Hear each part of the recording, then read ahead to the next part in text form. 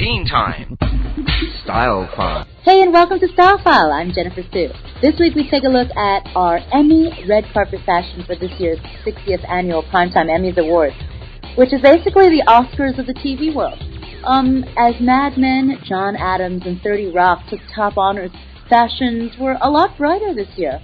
It was a lot better than last year because of the writer's strike, so everybody was definitely in dull colors. This year, a few more brighter colors. And it was still, though, dull in comparison to the Oscars as well as the MTV Video Music Awards, which are a lot more fun.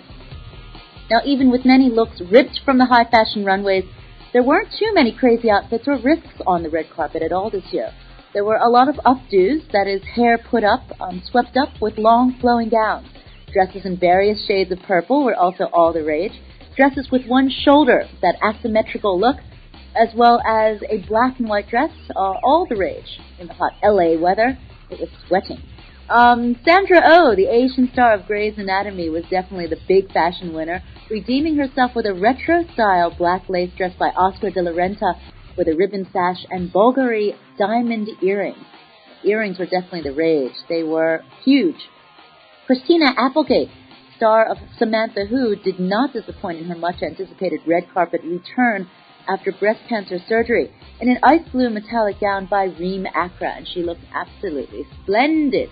Nicolette Sheridan of Desperate Housewives wore a sleek strapless gown in purple, of course, the chosen color by Angel Sanchez. Tina Fey of 30 Rock, who lost her purse at the Emmys, bummer, wore her hair down and chose the sweetheart purple gown by David Meister to avoid any comparisons to Sarah Palin. I mean, it is so uncanny, the resemblance, isn't it? The bright ones were Brooke Shields, who went with a very raspberry strapless gown with ruffles by Badgley Mishka, also Marisa Hargitay, and Terry Hatcher in bright, bright yellow.